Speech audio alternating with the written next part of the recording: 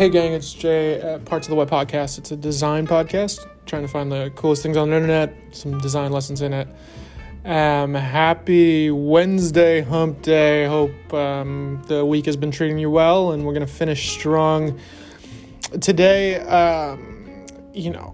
So I kind of feel like as far as design in the modern age, we're always talking about experience and storytelling.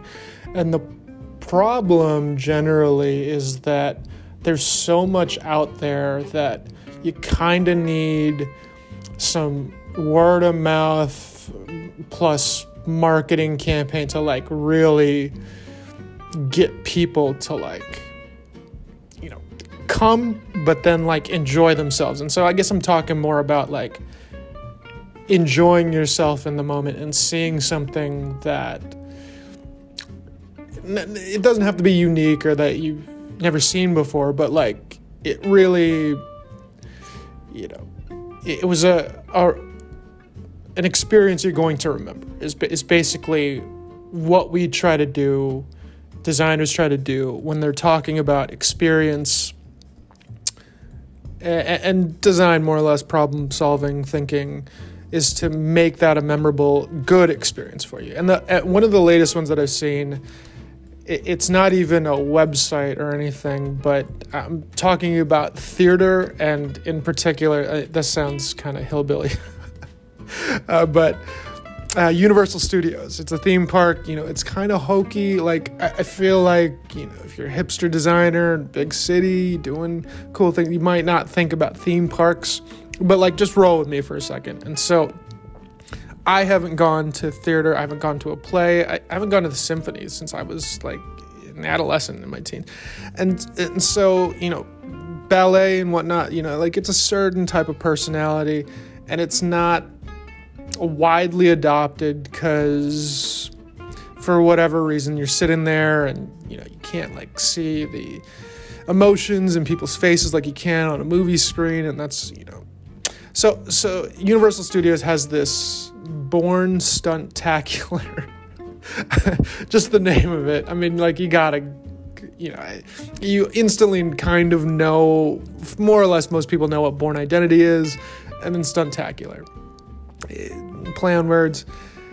This thing really, and I only saw I'll link in the show notes, but it really kind of shifted my mind of what people are capable of in that particular medium. And I think it's a really enthralling experience. So basically in the video, the link that I'm going to show, it's a car chase. I'm guessing it's Bourne or one of the antagonists or something is running away from the cop. They're on a motorcycle and a cop car's chasing them, and in the background there's a moving video of the city in the background as they're simulating a car chase on a theater. So essentially the motorcycle and the cop car are stationary on stage. They have the sound effects blaring in the theater, and then a huge projection screen is projecting the city going at a fast pace behind them. So it's simulating it pretty well, and you put some Universal money behind it. It's a pretty well-made production. And so that in itself, you kind of got to see it to just believe. But if you think about the creativity that you might have there, that is pretty good. But then they get to a part where slow motion is everything kind of gets into that slow motion movie sound effects part, and a lamp post or a street lamp comes towards the motorcycle. The character jumps onto the lampshade, and then this is where the ballet part of the theater part, they use their incredible body strength to twirl around the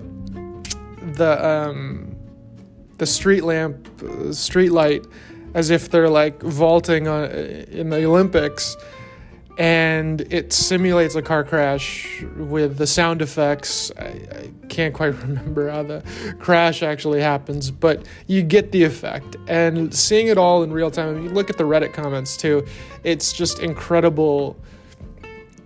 It just impressed me that it was a new way of thinking. Like, when I think of theater, and this is probably my pessimism towards going, is I feel like I know what I'm going to expect, in the sense that it's going to, maybe I can appreciate elaborate set design, and if you do it right and make it grandiose and to scale, combined with good acting, obviously, and good story, it'll suck you in. But you could make a case for the movie theater, at-home theater, being a similar type of utility as far as entertainment. And then it becomes a conversation about, is the theater, that's a very specific, like maybe date night, I go out and, it's just like an experience outside of the norm is generally what I want out of something when I go out. And so I'm not going to find Universal Studios like in my downtown center, but if it did, it would pique my interest. I've been fleeced by other magic shows before that weren't as good as what this 15-second scene is. What I can imagine is a much larger, that's just a microcosm of the quality of stunts that you're probably going to see. And I saw a couple notes of people who had seen it, and they said it's pretty incredible for what it is.